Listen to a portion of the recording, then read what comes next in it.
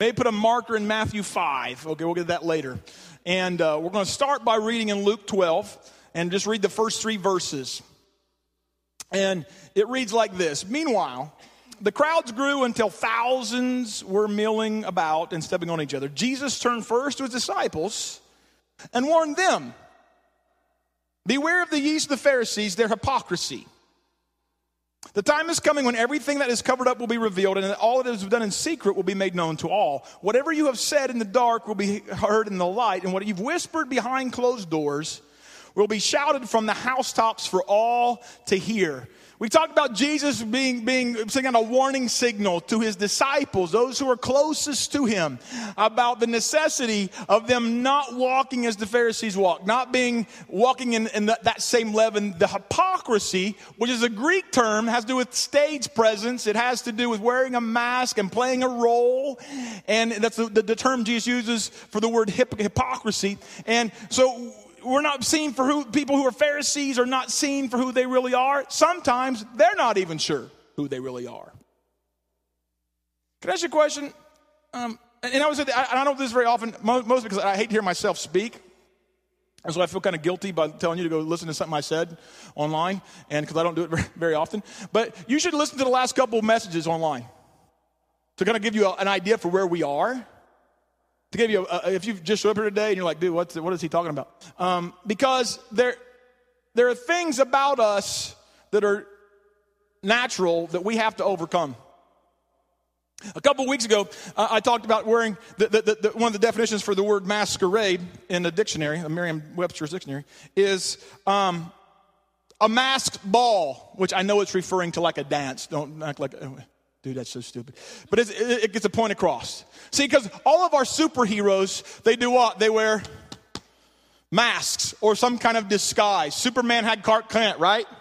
Batman had Bruce Wayne. Iron Man had Tony, what's his face? Stark, that's correct. And the thing about them is you don't know who they really are. But we have a hero. There used to be a song. I was like one of those Christian 80s metalhead dudes. You know what I mean? Anybody... Rock and roll, brother. And rock and roll for Jesus. And there was a song, a group named Angelica back in like the late, maybe early 90s, did a song called There's Only One Hero to know. His name is Jesus. And he wore no mask. In fact, he chose to be stripped naked, literally, in front of the whole world. He's the one we chase after. And so we can wear a mask, and if this ball is wearing this mask, you can't see all the divots and the trash and the stuff that this ball has been through. You really don't know him for who he is. He's been in amazing games and been the source of victory while simultaneously being the source of defeat. He has gone through some stuff, been chewed on by dogs and all sorts of things, but we would never know that if we kept the mask on.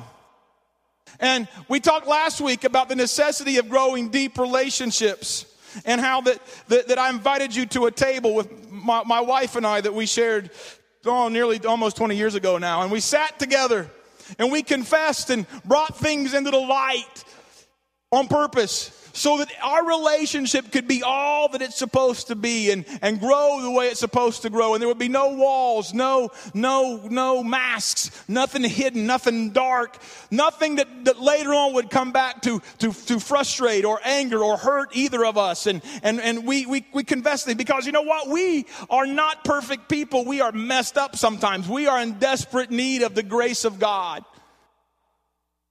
And so we have to live in such a way that the grace of God is prevalent and evident and working ongoingly in our lives. I won't go into all those details right now. If you want to hear all the trash about my wife and I, go back and go listen online to the message from last week because it's all there. At the squeamishness of some people, I spared little expense, honestly. But I think you need to know that who it is you walk alongside of. Are you hearing me? Because too often, we don't do that. You ever been in an awkward moment where somebody begins to tell you all their stuff? Ever had that happen? Sometimes we go, too much info, time out. Right? You ever been there where they kind of like, okay, and you're kind of, it's... is, I need something to drink. Is it thirsty? Are you thirsty? It's hot in here. You know what I mean? It gets kind of awkward at times because we're not used to it. We're used to everybody wearing plastic. We're used to everybody being somewhat fake and not real and not honest with us. We're used to that. You know, there's this thing called exposure. It's a medical term, and I know we got some medical professionals sitting around here right now. People die from it. The question for us in the church is, how do we create an environment where exposure doesn't kill people but helps them grow? Jesus intends for us to bring certain things to the light so we can grow and keep being what Christ wants us to be, keep doing what God wants us to do. And so we got to find a way to create the environment, the atmosphere for that to happen. See, because the reason you die from exposure is because the climate's not quite right? Usually there's wind and cold and rain and snow and precipitation that kind of fosters an atmosphere where things die, right? Hurricane What's-Her-Face is piling up the eastern seaboard right now, right? People left out in that will find themselves in a bad way if they don't create an atmosphere, if they're not in an atmosphere, an environment of warmth. Because, see, I talked last week about pulling the layers off the onion. If people start pulling the layers off the onion, how are we going to respond to them? Because the only way for them to succumb to the exposure is to put layers back on. See, if I take this coat, it's cold out, I put this on. Now, suddenly you can't tell if I've lost weight or not. Somebody said, Aaron, you've lost weight. I thought, no, I don't think so. But now you'd never know that, right? And see, I can put this layer back on and you can't really tell who I am. And then if it gets any colder, I might do this. I might put this on, right? And it keeps getting colder. I might even feel like I got to put another layer on my ears because those ears are big. They're huge, you know. And then if it keeps getting worse, I might even get to the point where, man, I need gloves. And now there's no portion of me actually showing anywhere except for right here. But if it gets really cold, you know what I might do? I might take this thing on. And I go like this. And now, if I'm walking down the street, you can easily recognize me. I'm not going to die, but nobody will ever know who I really am. Nobody ever realize what I got going on.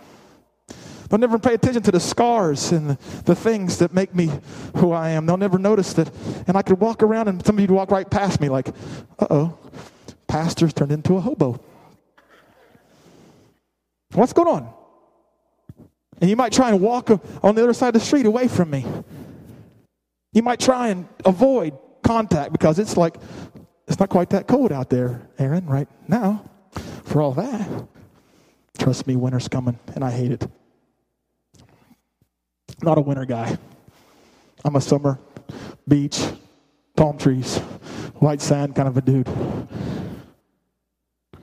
so I could leave this on, and you never know me. Never tell what's going on with me, really. If I'm crying, you'd never know, could you? Couldn't even see the tears coming down my face. Couldn't see the grimace or the frustration or the excitement or the enthusiasm of what's going on in my life. So we've got to find a way to create an atmosphere where exposure doesn't bring death. People on tropical islands, you can pretty much tell all you want to know about them. Some of them too much. And you know why? I can't get out all those layers. Because there's an environment that's conducive to exposure. And in the church, we've got to find a way to create an environment that's conducive to that. We've got to find a way. And so Jesus gives us some insight in Luke 18. Luke 18, verse 9. Jesus tells this story. Jesus told this story to some who had great confidence in their own righteousness. And they scorned everyone else. Verse 9 says, 10. 2 men, quotation marks, went to the temple to pray. One was a Pharisee. The other was a despised tax collector. The Pharisee stood by himself and prayed this prayer. I thank you, God. And I'm sure he said it that way. I thank you, God. Right? That I am not a sinner like everyone else. Sounds like a theatrical deal, doesn't it? For I don't cheat, I don't sin, and I don't commit adultery. I don't smoke, I don't chew, I don't go with girls that do. Right? That what it sounds like? Huh? I am certainly not like that tax collector. I fast twice a week, and I give 1/10 of all my income. You can hear trying to think of somebody with that rich English, Sean Connery or somebody, right? Doing King Arthur or whatever. But the tax collector stood at a distance. He dared not lift his eyes up toward heaven. Instead, he beat his chest in sorrow. Oh God, be merciful to me, for I am a sinner. I tell you, Jesus said, the sinner, not the Pharisee, returned home justified before God. For those who exalt themselves will be humbled, and those who humble themselves will be exalted. Look at the lives of these two gentlemen. The Pharisee is the same crowd of people Jesus warned his disciples of. They have this leaven of hypocrisy in their lives. They play the part on the stage. Nobody really knows who they really are. They never really come to grips with who they really are. They're full of this leaven. They're self-deceived. Why do you say that, Aaron? They'd worn this mask for so long that they really believed it. I don't cheat. I don't commit adultery. He even goes bold to say is, I don't sin at all. Now, as I recall, we looked at a piece of scripture last week in 1 John, where Jesus says if a person says they have no sin, they make God a liar, and they have deceived themselves. Just as I recall, I'm just saying. We can get into a trap where we think we have to play a part, or we have to be a certain thing. And if we find somebody who's willing to not be that, we get kind of squeamy. I can't believe you say that and call yourself a Christian, or whatever. I don't know.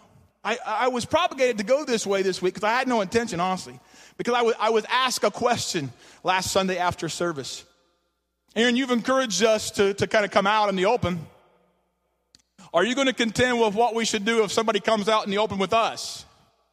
And they begin to describe a story about a person that they knew who chose to come clean about some things in their lives and began to share with a family member of this person in a church context about their stuff. And immediately, as they're trying to describe another person from this church, not this church, a church, came alongside of them, and as they're talking, they went and whispered, you do know. They've had an emotional breakdown. I'm not sure you can trust anything that they say. You do know that, right? And immediately it was as if the layers started to go back on. The hood, the scarf. And so for 2 days, I got to contend with that, because if I'm asking people to come out of into the open of what they're doing and what they're having struggles with and what they're excited about and what makes them, then we got to make sure we have people around here who can contend with that when it begins to happen. Because you notice the words Jesus used, these people were content in their own righteousness. And it says they scorned everyone else, verse 9 of Luke 18 says. Boy, that's a scary place to be, man. What kind of environment do we create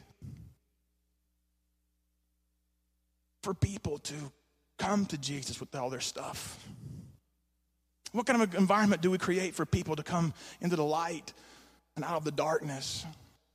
Are we creating an environment that will foster growth? Because, there's tropical lands where exposure is an okay thing. Fruit and stuff grows like crazy.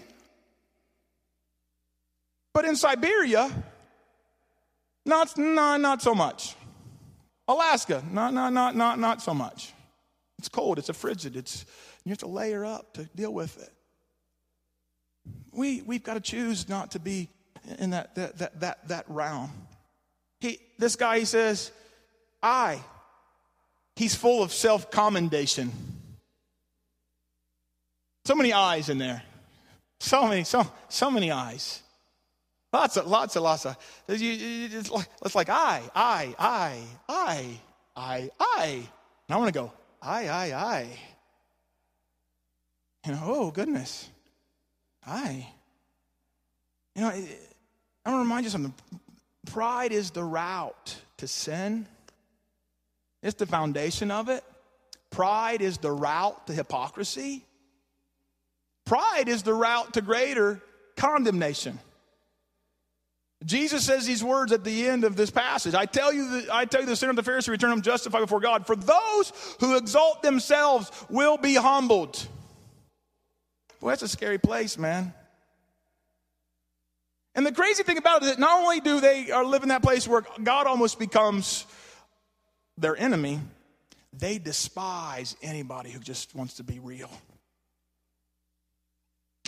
They get real starchy, real stiff. They despise the fact that somebody could just be who they are. All of us pack stuff, don't we? I mean, all of us do. I enjoy being a follower of Jesus, but I got stuff. I've had stuff. So some of our stuff is less noticeable. You know what I mean? It's easy for us to recognize the I don't know, the cigarette. And some of us will go, I can't believe they smoke and call themselves a Christian. I know some really good Christians who fought that battle for a really long time. Really struggled and wanted to be rid of them. And at some point in time, God freed them. So others are still in the middle of the struggle, but I don't consider them any less of a follower of Christ. They're contending, they're struggling, but some of us would. But at the same time, like tonight at Hallelujah Night, some of us might enter into a contest to see how many wieners we can throw down. You know what I mean? Dude, I just put down 8. Dude, I got 10, brother. And we'd be proud about that, you know what I mean? And that flesh issue is no different than the nicotine flesh issue. Huh? I mean, for real. Don't we all got problems? And yet we'd give somebody a hard time for being in the church parking lot and smoking a cigarette, but we'd have no problem hitting brother on the back and telling him, just have all the gluttony you want, brother. It's good. It's fellowship, right? Huh?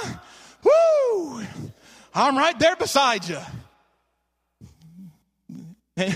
In Star Wars, they have these things called death sticks. You remember that guy with the death sticks? You don't want any death sticks. I don't want any. You want to go home and find a new life. I want to go home and find a new life. Remember that? But some of that stuff's in those hot dogs are just as those. You know what I mean? You ever read those ingredients? Anyway, never mind. I'm just saying. I dig them. Don't get me wrong. You know, these people, remember the story of Jesus? He's in a Pharisee's house. Remember that story? And this lady walks into the room. She breaks the spikenard open and begins to anoint Jesus and wash him with her tears. And what's their first response? Well, Jesus, if you knew. And if I'd been Jesus, I know her stuff and I know your stuff. And if you knew that I knew, you wouldn't be acting that way. Am I right? See, Jesus knows the thoughts and the intents of our hearts. He knows the real issues we struggle with. I remember a few years ago, our former pastor here, Pastor Eric, and I were having a conversation about, what ministry looks like and stuff. And he said, what if you pastored a church here, what would it look like? And I said, for me, I watch so much at church that we have to be something before we show up. In the church culture as a whole, we have to be something. I said, you know what I'd do? I'd lose the suit and the tie in a minute, man. I'd wear at most a polo shirt and a pair of khakis, because I'd want people to recognize this one thing, that we are all on this journey together. I can't dress up my stuff and fix it. I can come to Jesus with it, and he'll help me fix it, but I can't act like I'm something when I ain't. And that's good Southern Ohio vernacular for you English majors. It works around here. And so I said, when necessary, I wear a suit, I wear a tie for weddings and funerals and stuff like that. But most days, I'd be another follower of Jesus. And I'm glad we have that kind of place here. I mean, one of the greatest things I like about people, the things I hear about people when they come to church, is just like coming home. I hope so. Because home's a place where you can be who you are. You know somebody's going to talk to you about your stuff. They're going to love you in spite of yourself. You know? I've had some pretty intense conversations with members of my family because I needed them and because they needed them. You know what I mean? I've had those kind of moments where we just had to deal with stuff. You know what I mean? I hope this is that kind of place. I want to be. The Pharisees probably had. I don't know. They probably had ways of marking their stuff. So everybody know that they had done so many things. He dictates it. We want to be like that. We want to be those people who worship Jesus with our tears, with our hair, with the most costly possession that we own. The tax collector, adversely to the Pharisee, comes in, and the thing that marks his life is humility, not hypocrisy. I mean, he walks in, and we sing a song here, oh, how he loves us. We talk about how there's this violent thing turning in my chest. Remember that? I think that tax collector walks in and the presence of Jesus begins to work on the inside of him. He starts to beat it because he don't know what else to do. It's just that something's happening in here, and I'm trying to contend with it, and I want to get it right. And he's, oh God, are his first words. Not I. Oh God, have mercy on me. Not him, on me. I'm the one standing in need.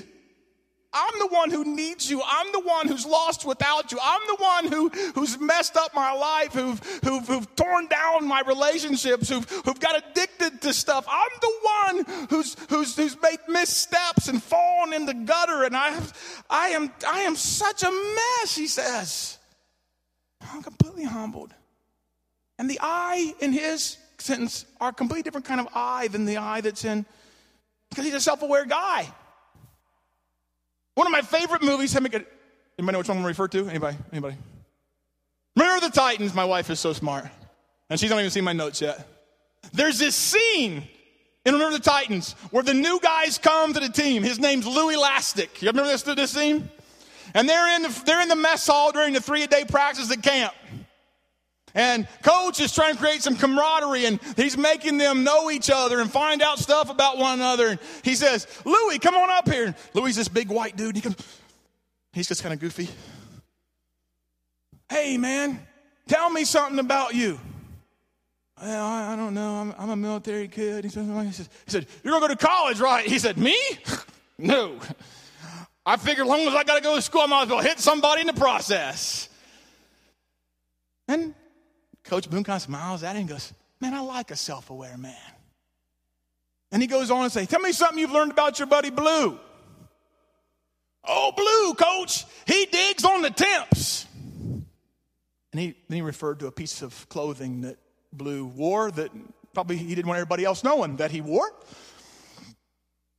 And it was this openness. But what I loved about it was, you're closer, come here.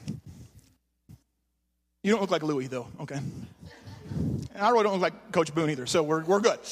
Coach Boone grabs Louis. He said, now, I know you said them grades, okay? Fix that. Like to yourself. So once you grades me every week again, you're going to college, okay? Okay. And he creates this atmosphere for Louis to be who he is, and yet have somebody in his world who will walk with him through it. And Louis don't have to worry about wearing another mask. Everybody knows Louis now, and Coach is going to walk with him through that. You know what happens? You read the notes at the end of the movie? Louis goes to college. Louis becomes a successful business dude. You know why? Because he could be who he was in an atmosphere that fostered growth and thriving and being content to be who you are and growing out of where you've been to be something you could have never been by yourself. That should describe the Church of Jesus Christ, man. When we're self-aware of who we are. I love you. And thanks for being Louis for me. There were men sitting on the front pew in the first service, and so you were the only one to choose from this time. It's very sure. His eye is an eye full of self-condemnation, not commendation. His eye is like, dude, I really get where I'm at. I'm lost. My righteousness is filthy rags. I'm not even sure I have any righteousness, honestly. He just deals with it. I want to remind you, humility is the doorway to the kingdom, to your place in the kingdom, and to exaltation from the Father. The crazy thing is, these two guys walk in, and one of them is received by the Lord, the other one is rejected. Jesus says these words, the tax collector, not the Pharisee, walked away justified. You know what justified means? I know none of you are Greek scholars or anything, probably. Maybe some of you are. It just means this, to be made right with God. It wasn't the guy with the laundry list and the check marks. What he had done, what he hadn't done. It was the guy who was honest with himself. The guy who was honest with God. The guy who would bring his stuff into the room with Jesus, into the temple and say, God, I just need your help. And we have to create in this temple, because actually this is not a temple. You know that? The scriptures say in the New Testament that the temple is made up of living stones. That we are being formed and fashioned into the temple of God where the Holy Spirit dwells. And so in this temple, not this building, this group of people who congregate together being made into, there should be a place where humility rules the day and where fostering of exposure is a good thing because we can grow and overcome like Louis. Are you hearing me? In this place. In this place. So the question is, how do we respond to those who are what they are? How do we respond to those who how are we going to help them on this brightness journey with Jesus? Well, Jesus gives us some insight in Matthew 5. There are these things called the be attitudes. There's certain things that followers of Christ should be. Certain attitudes they should reflect. Certain things that people of the kingdom of God should be like. And they're found here. Listen, let's look at Matthew 5 with me. Verse 3 says, God blesses those who are poor and realize their need for him, for the kingdom of heaven is theirs. God blesses those who mourn, for they will be comforted. God blesses those who are humble, for they will inherit the earth, the whole earth. God blesses those who hunger and thirst. One translation says righteousness, another says justice, for they will be satisfied. Verse 7 says, God blesses those who are merciful, for they will be shown mercy. God blesses those whose hearts are pure, for they will see God. God blesses those who work for peace, for they will be called the children of God. God blesses those who are persecuted for doing right, for the kingdom of heaven is theirs. Right within this passage of scripture, God gives us everything we need to do to know how to contend with somebody who's coming to grips with who they are. Because the Bible says, blessed are those who are poor and realize their need for him. You know what they should find in us? Blessing for being willing to be real. And they should find enrichment to grow beyond where they are. The word blessing, God blesses, means to become larger. Did you know that? The actual Hebrew word for the word blessing means to make more of. So by them being in the trenches with us, it ought to make them more likely to be what God wants them to be, not less likely. They ought to find enrichment for themselves to grow and become what God wants them to become. They ought to find a place with us where the things that seem impossible now suddenly start to become possible. That they can get their marriage fixed. That they could go on and be a missionary for Jesus. That they could go off to college and do something significant in the world. They ought to find that kind of thing in us, amongst us. They ought to find blessing here, that all of a sudden, because they've walked through the narrow gate, they found a bright and expansive horizon in front of them. Not because we're anything. We can't save them. We really don't have much to offer except that we know what it's like to be saved by the amazing grace of Jesus, and for the truth of God's word to transform us, no longer conforming us to the pattern of this world. For theirs is the kingdom. We should be opening space for them. He says, blessed are those who mourn. I mean, when you see that tax collector in that scene in Luke 18, he's beating his chest. He's in mourning. When we find those who are mourning about what they've done, where they've been, what they've made a mess of, they ought to come close to us and find comfort. They have wounds already. We should not be throwing salt water in them. They should be finding salve here. Comfort amongst us. In this place, he says, we should be a source of comfort. He says, blessed are those who are humble, for they'll inherit the whole earth. Listen, they should find a place in here where the inheritance of God is available to them. That we are the hands, the feet that extend it to them. That one day they got a grip that, man, your husband could be saved too. Your children could come to Christ. You could start right now a godly heritage, an inheritance of the Lord that means that 3, 4, 5 generations from now, there's a godly seed in the earth. It can change because you've come connected to Christ and we're all on this journey together. Let's open that up to you. Let's let you see that. Wow, give them hope. He said, blessed are those who hunger and thirst for righteousness, for they will be satisfied. They should find here a cold cup of water that keeps them going. That's what Jesus did, didn't he? John 4, he finds this lady at the well. She's in desperate need because her life is a wreck. Isn't she? Married 4 times, shacked up now, right? That's real life, ain't it, huh? Huh? Jesus is like, hey, can I get a cup of water? And she's like, yeah. And she's like, well, you're a Jew, and I'm a Samaritan, and I'm just trying to avoid the crowd, honestly. I didn't know you were going to be here. I'm trying not to deal with all this stuff I got going on, please. And he's like, if you would have known who asked you for a drink, you would have asked of him, and he would have given you a drink so that you would never thirst again. Oh, my. Woo. He utters words. He says these words, listen,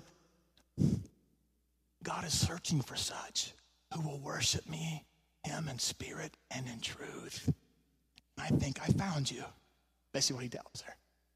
You ready to be real with who you are? Your heart, you're impassioned. And she goes running back to town and she brings the town back. Some of us wouldn't do that. I can tell you a story about my own life.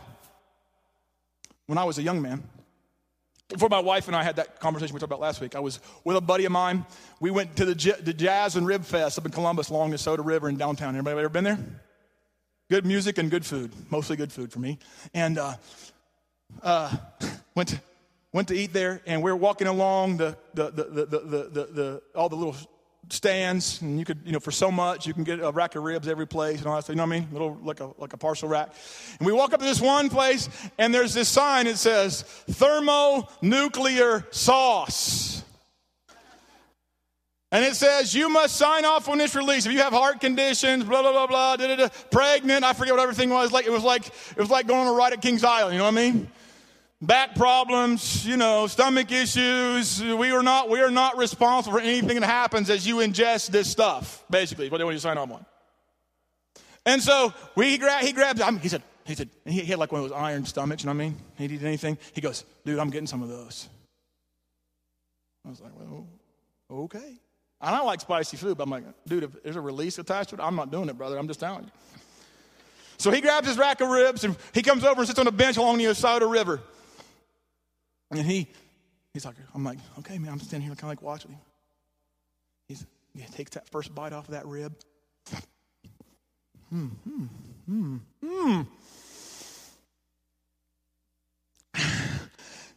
His head starts sweating. His face turns bright red. His nose starts to run. His eyes are watering. And he goes, dude, can you get me something big to drink right now? Now, see, I could have been like some friend like, dude, that was stupid. I mean, you want me to take care of this now? Because, I mean, you're the one who signed the release, brother. And you want me to help you? I mean, I think you baked that bad, my man. I don't know,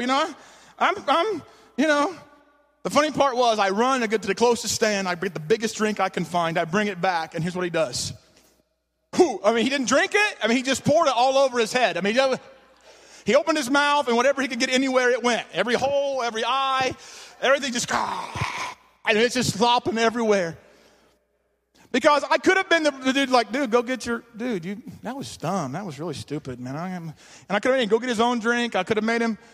But the right thing to do was offer the dude a cup of water because he really made a bad decision. He was thirsty and in need of help.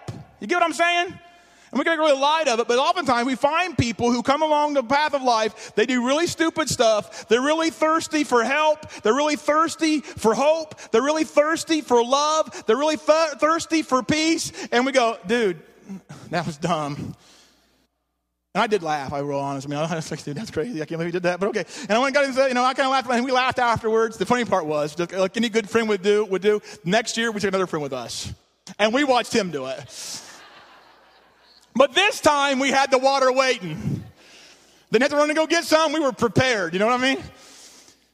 So we need to be that for them. You see what I mean? We got to be the place where they find that refreshing, where they've made stupid decisions. They've signed their life away in some capacity or another.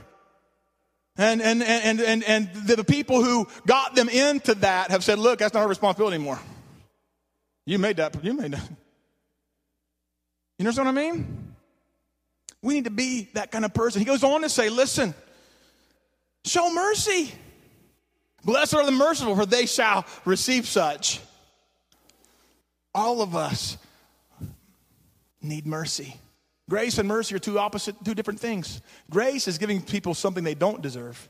Mercy is not giving them what they do deserve. And we've all received the mercy of God. What we have not received the penalty of everything we deserve. None of us. None of us. And because of the mercy of God, in fact, that's what Paul saw. It says in Romans 12, in light of the mercy of God, I beseech you, brothers, to present yourself as living sacrifice, holy and acceptable unto God, which is your reasonable act of worship. Be not conformed to the world, but be transformed by the renewing of your mind, that you can understand what the will, the good, the pleasing, the perfect will of God is. We have to be those in light of the mercy that live a different sort of life. That we will recognize the necessity of mercy in the lives of other people. We will grow with them. We will help them. That's the other part of it. Blessed are those who are pure in heart, for they will see God. My question is, if they've come in purity of heart to get things situated, will they see God in us? Will they find God living here? When they come with the purity of, and not everybody will. How will we know the difference? We probably won't. Jesus let Judas dip from the same bowl he built, and he knew what he was. You know what I mean? That's tough stuff, ain't it? Blessed are those who work for peace, for they'll be called the children of God. Life is full of enough chaos. They ought to, when they get around us, find peace. They ought to, when they get around us, find a place where things are calm and secure and safe and stable. Verse 10 says, God bless those who persecute for doing right.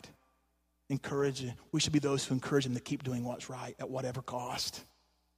I mean, think of this other lady Jesus had interaction with. She also was found with all kinds of issues.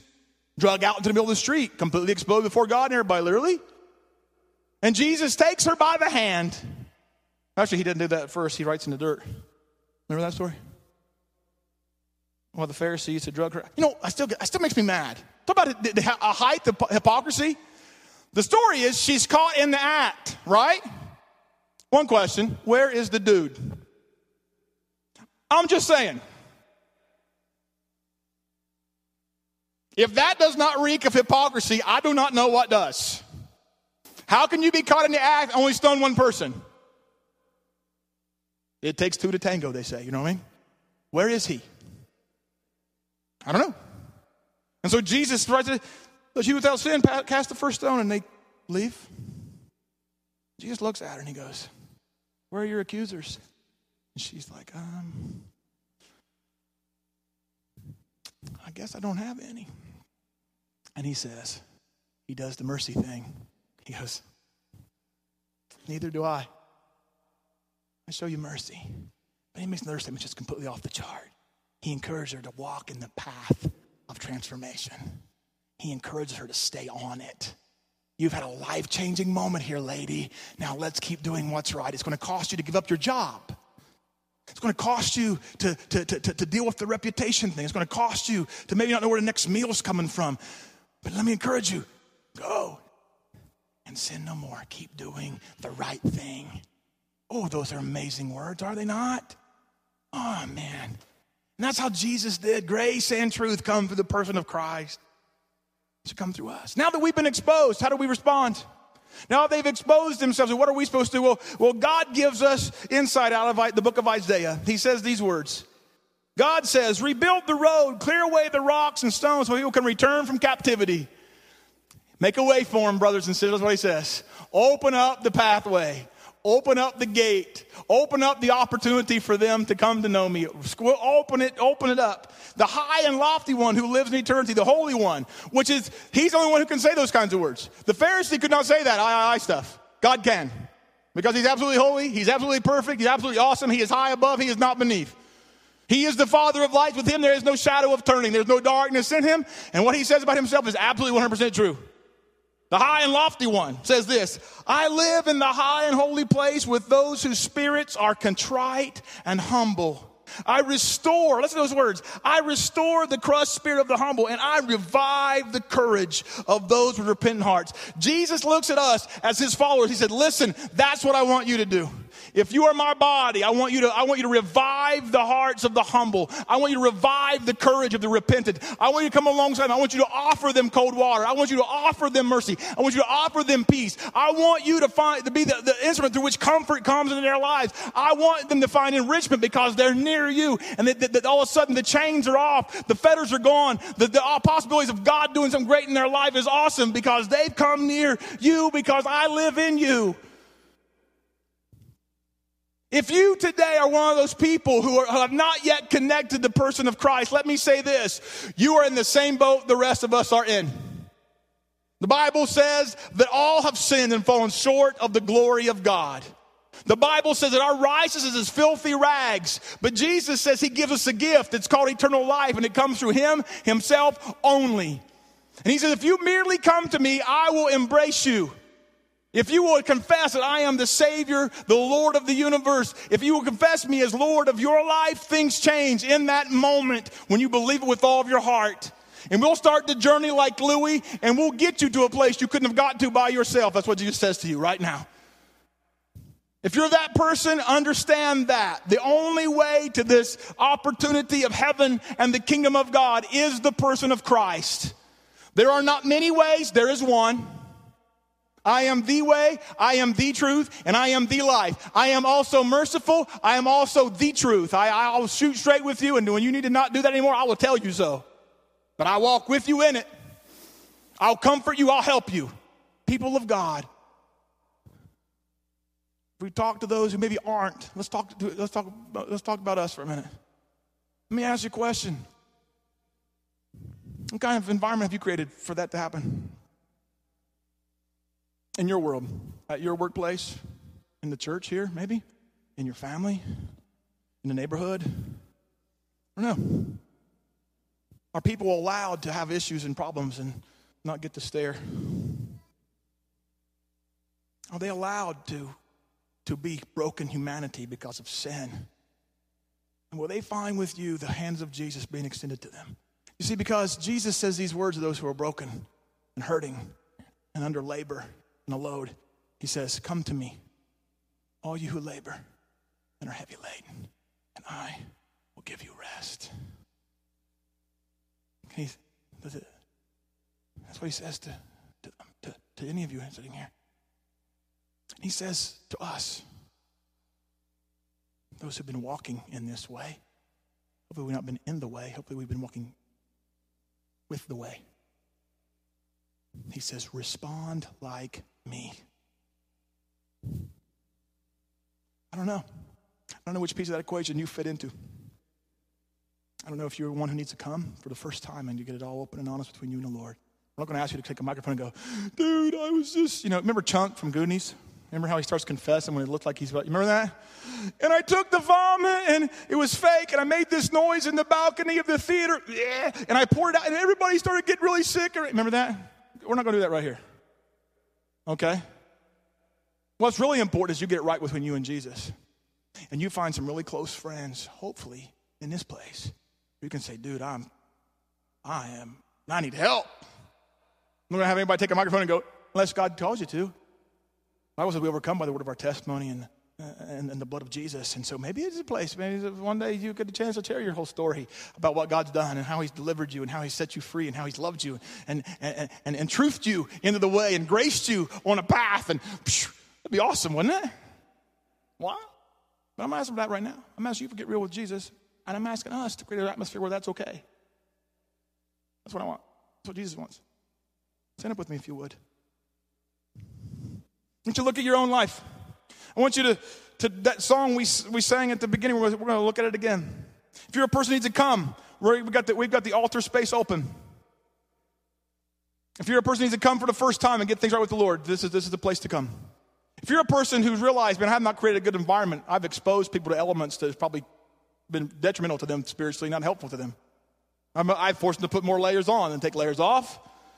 I forced them not to be fruitful in their Christianity because they didn't think they could talk to me for real. And I'm not like them. But really, I am like them. I want you to get it right with the Lord. We're going to sing this last song from the inside out. If you need a place at the altar to come, well, it'll be open. If you need to be introduced to Jesus, I don't know, Todd's here. He's an intercessor. My wife's here. I'm here. Any other? Jim Brown's here. Dave's here. We'd like to pray with you. Dave, Jim, raise your hand. Those two guys? Todd? Any other intercessors in the room? We'll pray with you if you need help. Jesus is right here at the table. We sing the song.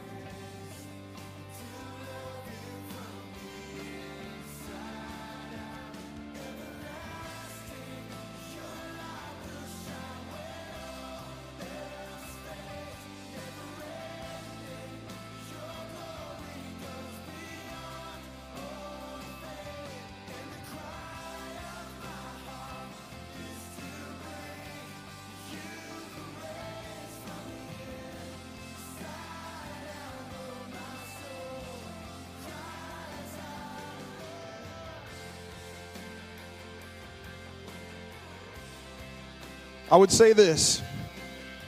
One of the first ways we become clean is when we have issues with people near us, closest to us. When we let forgiveness rule and reign from us to them. When we let whatever's been under the water be water under the bridge, man. Whenever it's been chaotic, we deal with it and we let loose of it. And we bring that to them and we say, you know what, I've held harsh feelings against you. I've frustrated you. I've done all that. Maybe it's the other way around. You frustrated me and I've been angry and I've been hard to get along with because of it. And I'm ready to extend the grace and the mercy of Jesus. Today, there are people like that in your world. A husband, a wife, a coworker, a son, a daughter, a grandma, a grandpa. Allow the cleansing of Jesus to overwhelm you by washing that clean. Maybe it's a brother and sister who's here today. I don't know. But let God wash it clean. Jesus, we sing with our hearts. We love you, Jesus. Let the cry of our heart be, God, to bring you praise, Jesus, with all that we are, from the inside out, Lord Jesus. Find us people without masks, without plastic, Jesus. Find us people with pure hearts. Find us people with comforting words. Find us people with peace that flows like a river into us and out of us. Find us with those being cold glasses of water for those who are thirsty and hurting, Jesus. Lord, we love you and we trust you and we honor you, Jesus, for that. In your great name we pray. Amen. Give God